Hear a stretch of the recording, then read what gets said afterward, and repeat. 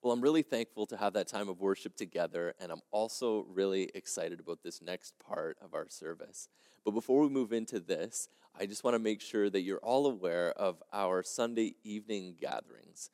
They are on Zoom starting at 6 p.m., and this isn't a duplicate of our online service. This is actually more of a intimate and low-key time together where we pray together and we share and take more time to worship. And actually tonight we're going to be having communion. So I want to invite all of you. Feel free to come. You can find the link on our website, and want to invite you to come to that. Now, if you've been watching with us, you know that we are finishing up our grief series, actually. We're on week 3 of our mini-series that we've called Better Together, Exploring Hope in Loss.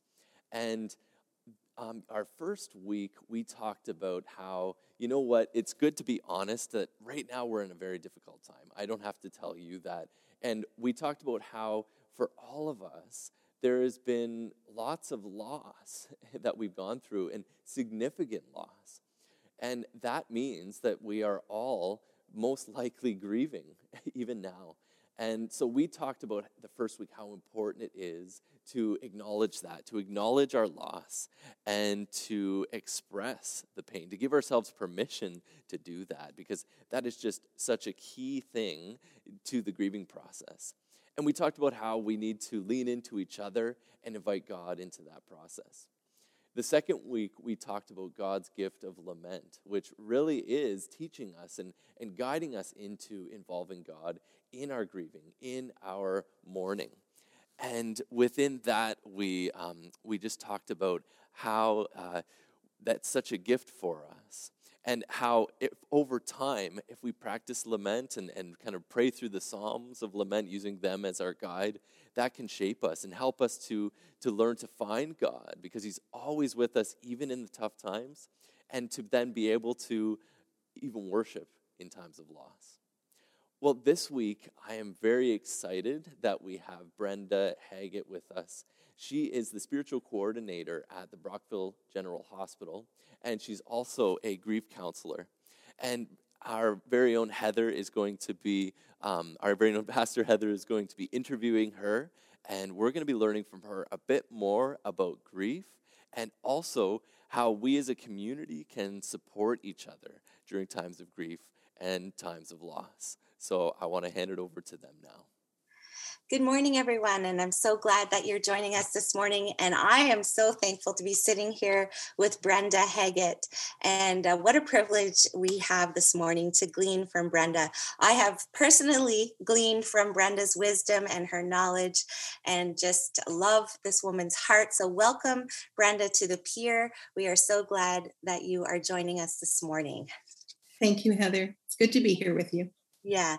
So Brenda, you are the spiritual care provider at the hospital. So why don't you just start off this morning just telling us a little bit about who you are and what your current role is as a grief counselor. Sure. So to back up the truck just a little bit, I came into spiritual care at the hospital about 9 years ago. And prior to that, I was a senior minister in a church. So I am an ordained minister, but, calling me Brenda is what I respond really well to. In the hospital setting, when people are ill, when people are dying, they often are looking for some sort of spiritual companionship. And sometimes that means they're looking for a return to faith. Sometimes it just means they're looking for comfort around big questions that often arise at the end of life. So I do that work. I'm also embedded into the palliative care team, where I work directly with our palliative care clients in the community as well as in the hospital. And in that role, I also provide psychotherapy because I'm a registered psychotherapist. And part of the additional education that I chose to get was around grief, death, and dying. So I do a lot of counseling through the hospital for people who come to us from the community who've had a tragedy, who've maybe had a suicide death, a tragic loss, maybe to an overdose. And we've seen a lot of that over the last couple of years. It seems to be almost on a daily basis. We're seeing people that way, and people who are just really struggling with their grief experience. So I do a lot of traumatic grief and a lot of just regular normal grief. And we can talk about that. Yeah, for sure. So this is perfect that we're having this conversation this morning because, as you know, we are going through this series together entitled Better Together, embracing hope through loss. So, Brenda, in your experience, if there were three key things that you would want everyone to know about grief, what would those three things be? And if I, Heather, am wanting to come alongside and support someone in a time of loss, what would your advice be to me? So maybe I'll start with the three things. Okay. Yeah. When I think about that, that's a huge question, first of all. And to narrow it down to only three is really challenging. But I think one of the most common questions that I get from people who come to see me is they're worried that what they're experiencing might not be normal. And so one of the things that I always try to do a little bit of psychoeducation around is the fact that grief is a whole body, mind, spirit experience. You cannot experience grief without it impacting your nervous system of your body. You cannot have grief experiences without it affecting your ability to think clearly. And you can't have a grief experience without the emotional drain that it takes on the psyche as well. So it's a whole body, mind experience. And I think the second thing that I would want people to know is that grief is something that cannot have closure to. Contrary to popular opinion, we often hear people talking about, I just need some closure. Yeah. And the reality is that grief will journey with people the rest of their lives. And when we talk about closure, the image that you get is that a door has shut, as if grief will not be experienced ever again. And by and large, that is simply not true. People will experience their losses again, especially if you have another death within a short period of time. All of that grief is going to collect and will build and kind of layer on itself. I have met individuals who have had, when they come to see me about a current loss, the next thing I know, we're talking about the death that happened 20 years ago. And all of that grief is upsurging within them, and they're re-experiencing the pain of all of their losses. And so that's, I think, a really important one for people to understand, is that you will journey with whatever grief you have experienced. You will journey with it in some way the rest of your life. You won't journey with it the same way that you did when it first happened. But as you learn how to live with your loss, when anniversary dates come, when birth dates come, even the seasons when they change will often be that reminder to the person that my person that I loved isn't here anymore. They're not experiencing the things that I am. They're not seeing, the high school graduation, or they're not seeing the wedding, or they're not seeing the birth of the first grandchild, or the list can go on and on. And I think when I think about another big thing about grief, I think I would want people to realize that grief is a human experience, and that even our Lord and Savior Jesus experienced grief as he journeyed on this earth. We have that very profound, shortest verse in the Bible that says Jesus wept. And weeping is a sign of grief. It's an experience of grief. And when Jesus learned of the death of his friend Lazarus, and all that encompasses, and we could go deep into the theology of that, but I think if we look at it for a moment, just from the human lens perspective, Jesus wept with his friends because that was the right thing to do. He didn't offer a platitude in that moment. He didn't offer some spiritual comfort in that moment. He joined them in their experience. We are told, weep with those who weep. And Jesus gave us that wonderful example. And so I think that's something that I would want people to realize, is that in grieving, we need to do what the other people are doing. We need to experience it with them. And if I can just add a little aside, I had a very, very close friend just die on Monday this week. And he's a lifelong friend. I've known him since I was a little girl. And he died in an ICU in another city where his family couldn't be with him for the week leading up to his death. And they were only allowed in for the last couple of hours of his life. And I wept. I wept openly and bitterly at the news of his death, because this person touched my heart. Mm-hmm. And when our hearts have been impacted, we're going to feel something. Mm-hmm. And when we feel our grief, as Christians especially, we cannot expect that our spiritual faith is going to override that human experience. That's interesting, Brenda. Yeah. Yeah. We'll touch base on that a little bit more. But yeah. I've seen it too often in career that when people are grieving as Christians, they think they need to get away from it quickly somehow. They think that they should not be as sad as they are because they have faith in God. And yet the reality is that however long your night of grief is, and your night of grief might be months and months long, though weeping may endure for the night, joy does come in the morning. But sometimes for people who are in their grief, the morning does not come for many, many, many months. Yeah. And I think we need to honor that because this is a human experience. Yeah.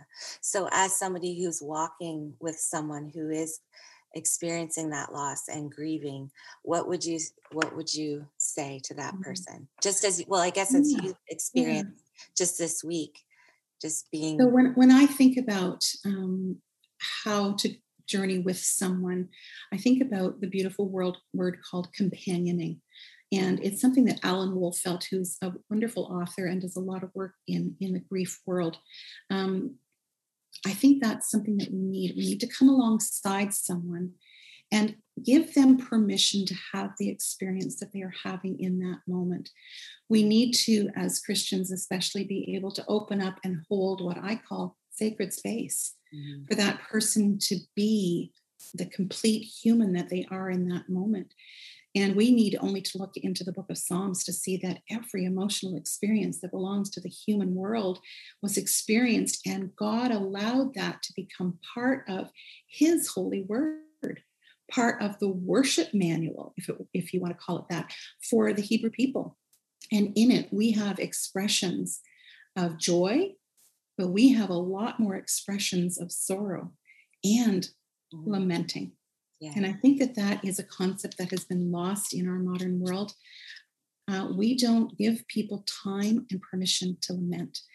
In our culture, your work will say you get 3 to 4 days off to grieve a significant death. You get 1 to grieve what they refer to as a less significant death. And then you're supposed to go back and you're supposed to re-engage with 100% of yourself into the job that you were doing prior to the person's death. Nobody can do that. So when we want a companion and come alongside someone who's grieving, we need to give them the full permission to weep if that's what they're doing. And we need to let them be angry if that's how they're feeling in that moment. Oftentimes, I find that Christians want to spiritualize anger, and they think that somehow anger is wrong.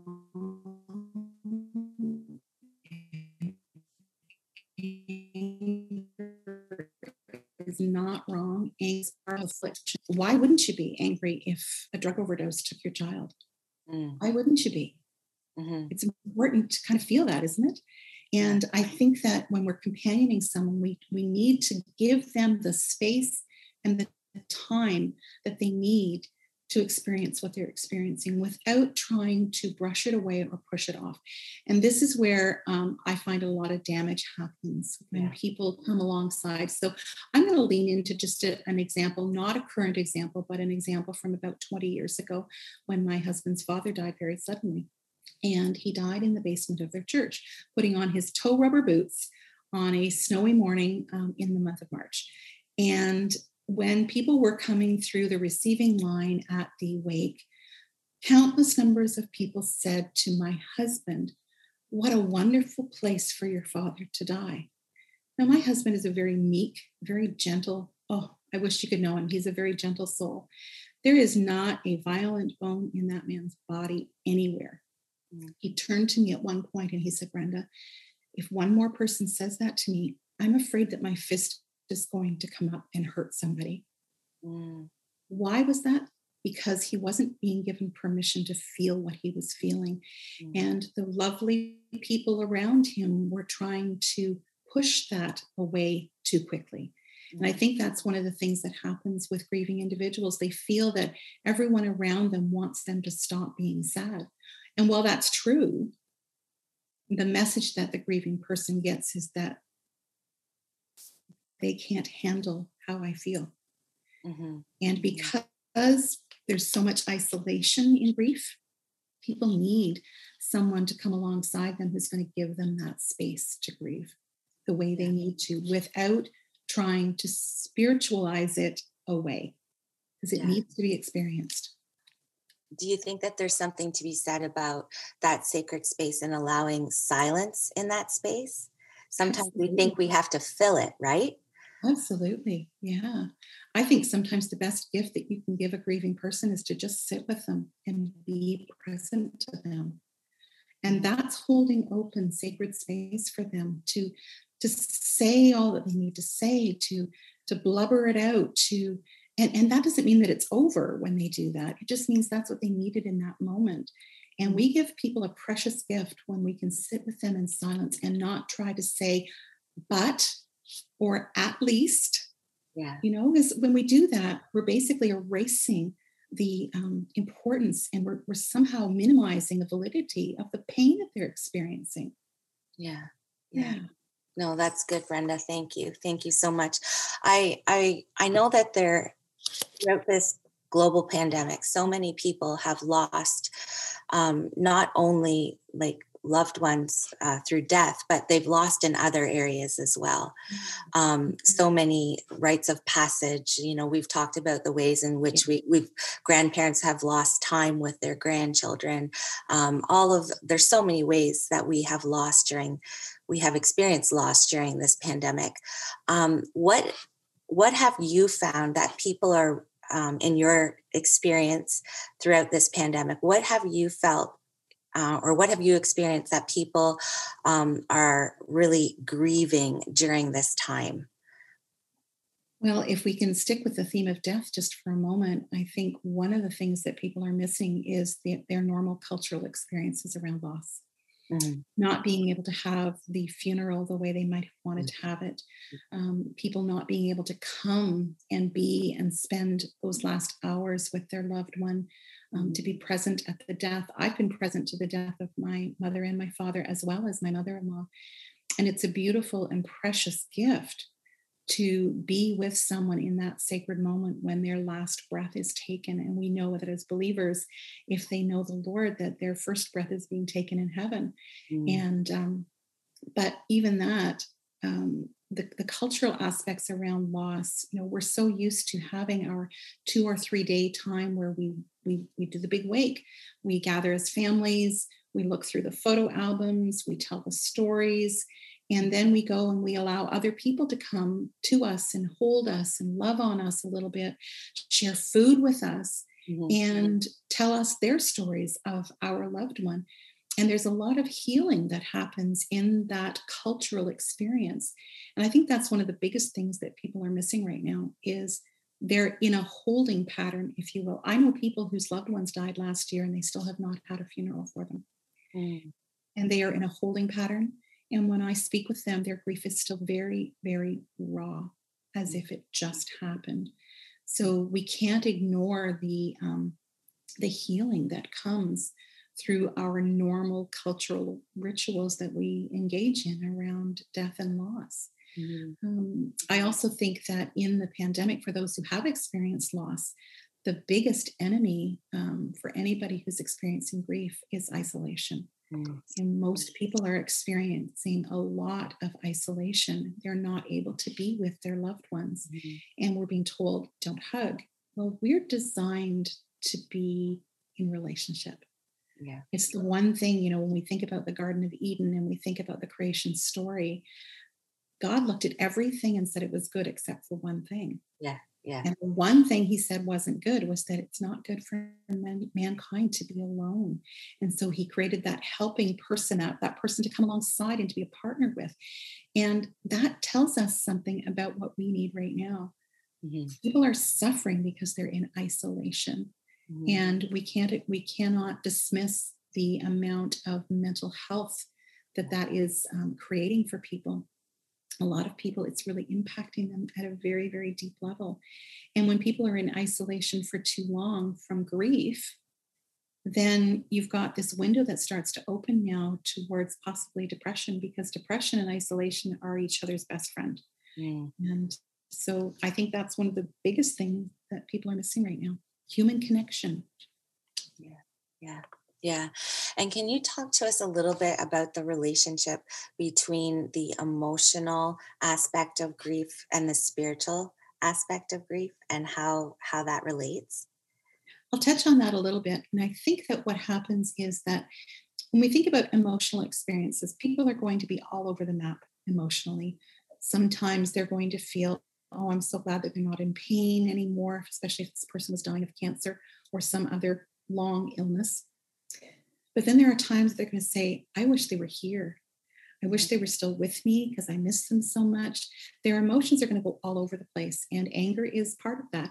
And to kind of lean back into maybe one of those three things, because, I don't have just three things that I think people should know about. I have a really long list of probably 3,000 things that I think people should know about grief. But there's this myth out there that says that grief is linear, that it begins with that profound moment of shock, and then it moves into denial, and then it moves into anger, and then it moves into bargaining, and then it moves into acceptance. And so, in honor of the woman who wrote the book, Kubler-Ross, she never intended for people to take that as a literal linear process. And so if we think about that, we have to recognize that people are going to sometimes be very accepting that their loved one has died, because they're okay with the fact that they are no longer in pain. They're not having to deal with medications or treatments or whatever was going on. But then at other times, they're going to go right back into the questioning at the beginning and saying, did that really happen? Is my loved one really dead? That can't be true, because I need them. I need my husband today because it snowed out and I don't know how to start the snowblower, right? People are going to go through all kinds of emotional experiences. And the spiritual experience of grief is exactly what we see in the story of Lazarus, where Lazarus's two sisters are saying to Jesus, if you had been here, this wouldn't have happened, right? Yeah. And that's our question too, isn't it? Sometimes if we're honest with ourselves, we're saying, where were you, God? Why didn't you prevent this? Why didn't you stop my child from overdosing? Why didn't you stop my child from killing themselves? Why didn't you? Where were you? Because if you had been here, this wouldn't have happened. Those who then come alongside that person who's grieving are listening to this, and they're not comfortable with that. They're not comfortable with that expression. They're not comfortable with sitting with somebody who's angry at God. And if we're going to truly companion someone, we have to give them the space and the time they need to process that anger. We do have the book of Psalms, and I'm going to lean back into that because I think that's so important. The Psalms sometimes end without the resolution of joy, without the resolution of turning back to praise. They're picked up again later, but in that moment, they're not. And so I think we have to be careful with super spiritualizing, and that because it's dangerous to the grieving person. Because if we come in with that immediately, and that's not where they are, and they're not quite ready to hear maybe what needs to be said, they're going to dismiss us as someone who can help them. When my parents died 5 weeks apart 4 years ago, we had people, and I had lovely, lovely people come to me and say, isn't it wonderful, Brenda, that your mother is with your dad? And I looked at them and said, no, actually, it's not. I needed my mom here to help me grieve my dad's death. Mm. So people immediately jump to think about the joy that they're experiencing in heaven. And while that is a beautiful, wonderful concept for us as believers, if that's not where we are in that moment, we can maybe do a little harm to people. Yeah. Because we're dismissing something that they need to go through, and people need to experience their grief. When you were speaking, I was thinking of Job and his friends. Mm-hmm. I've had a few of Job's friends be present to me as well. Yeah. So as a church, we have spent the last couple of weeks just talking about the importance of, as I said, like how we are better together, and how we need to acknowledge our losses, how we need to allow ourselves and allow others to experience the pain. Mm-hmm. And invite God into that, just like the lament, like the psalmists do. Invite God into that. Invite each other into that. In your, professional opinion, Brenda, how can we, as a Jesus-centered community, continue to create just this sense of togetherness during this time and during times of loss? What are some other practices that you would recommend that we can incorporate and live out? So I guess the first thing in answering that question, Heather, would be to encourage your church family to be careful of the words that they use. Okay. And leaning back into those stories that I just told you, there's evidence there that people were using the wrong words. Their words were maybe coming from a place of, I want to bring comfort to you. But instead, how the words were received is, I can't handle how you feel right now, so you need to feel differently so I can feel better. So we need to watch our language around grieving people. And I think we need to create space for people to lament. Because we're going to be lamenting, I think, the losses of this pandemic for a very long time to come. And I think that, too often in our church circles, we immediately want people to be praising and talking in joy-filled language. And yet lament is just as biblical as praise. And sometimes it's the more authentic way of being with God. I think that if we are going to be honest about these kind of things, we have to recognize that if I am putting on a facade to make you feel better, that's not helping me, and it's also not helping you. If I'm putting on the face mask that says, with a happy face, and that says, yay, it's so great to be at church this morning and we're worshiping together, and I just love that song, and I can't think of the one that I was going to say at the moment, but I did have a song in my mind, and it's literally gone out the door. That's okay. It happens to me all the time. Sure. Because it's been a while since we've sung it as a church body, but I think we need to have the more authentic, even in my darkness, yet will I praise you. That's a more honest statement, is it not? And as a church body, giving each other permission to have the human experience of grief around all of these losses is, I think, extremely important. Giving that space to lament and to mourn.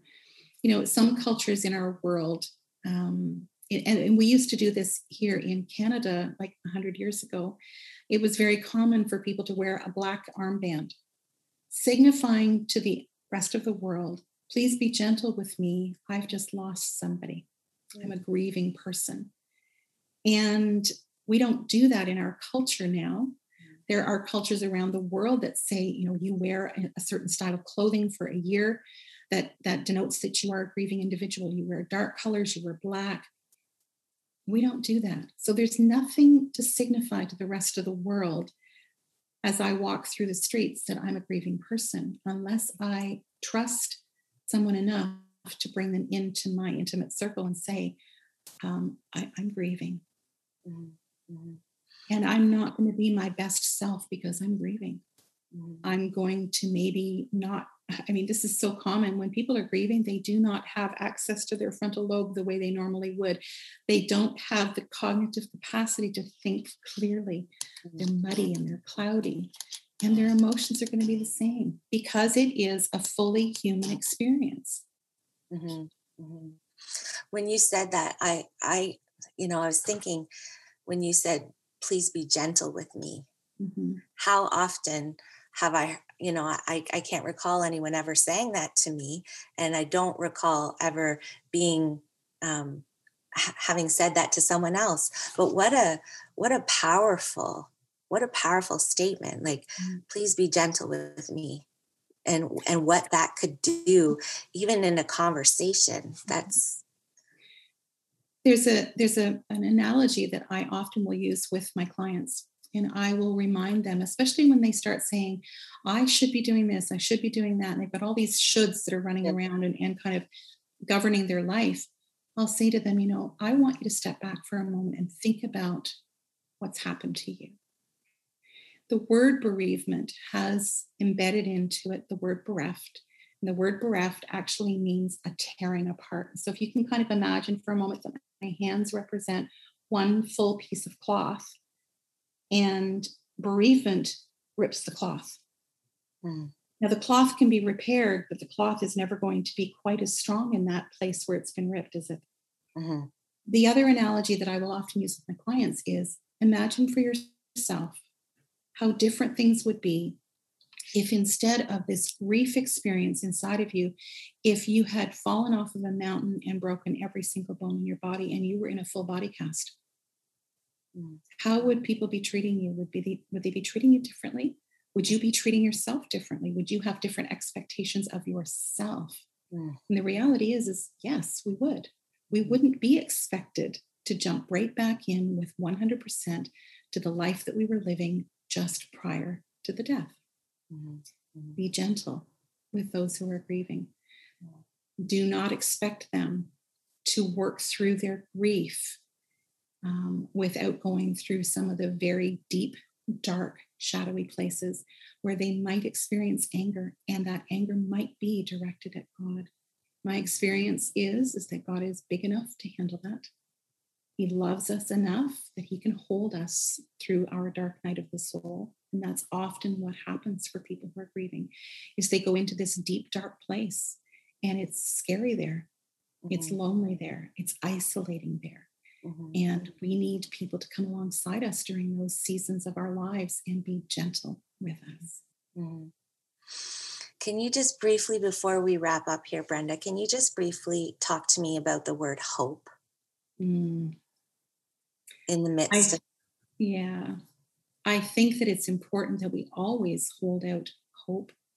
And hope is one of those, it's that beautiful word. And I've often kind of put little acronyms around the word. And the one that I often will return to is hold on, pain ends. Hold on, pain ends. But when we are grieving, sometimes our hope is shattered a little bit.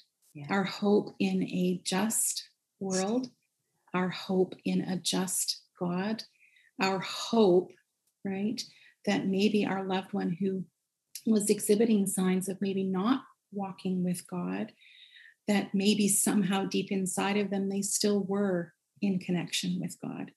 And so hope is important. And I lean back into a story that happened probably about 30 years ago. I remember standing in a lineup at heading into the cafeteria at a church camp. And I had met this woman before, and I turned around and realized I hadn't seen her in a very long time. I said, "Oh my goodness." And we spoke for 3 minutes. And I said, "You look so heavy. What's happened?" And tears began to flow down her cheeks. And she, in that lineup, shared with me that her son had completed suicide the year before. And together we wept. We wept in that moment. And as she was sharing with me her pain, she said, "My hope is that even in his dying moment, he turned to God." The sad thing is, people had told her that because he had completed suicide, he wasn't in heaven.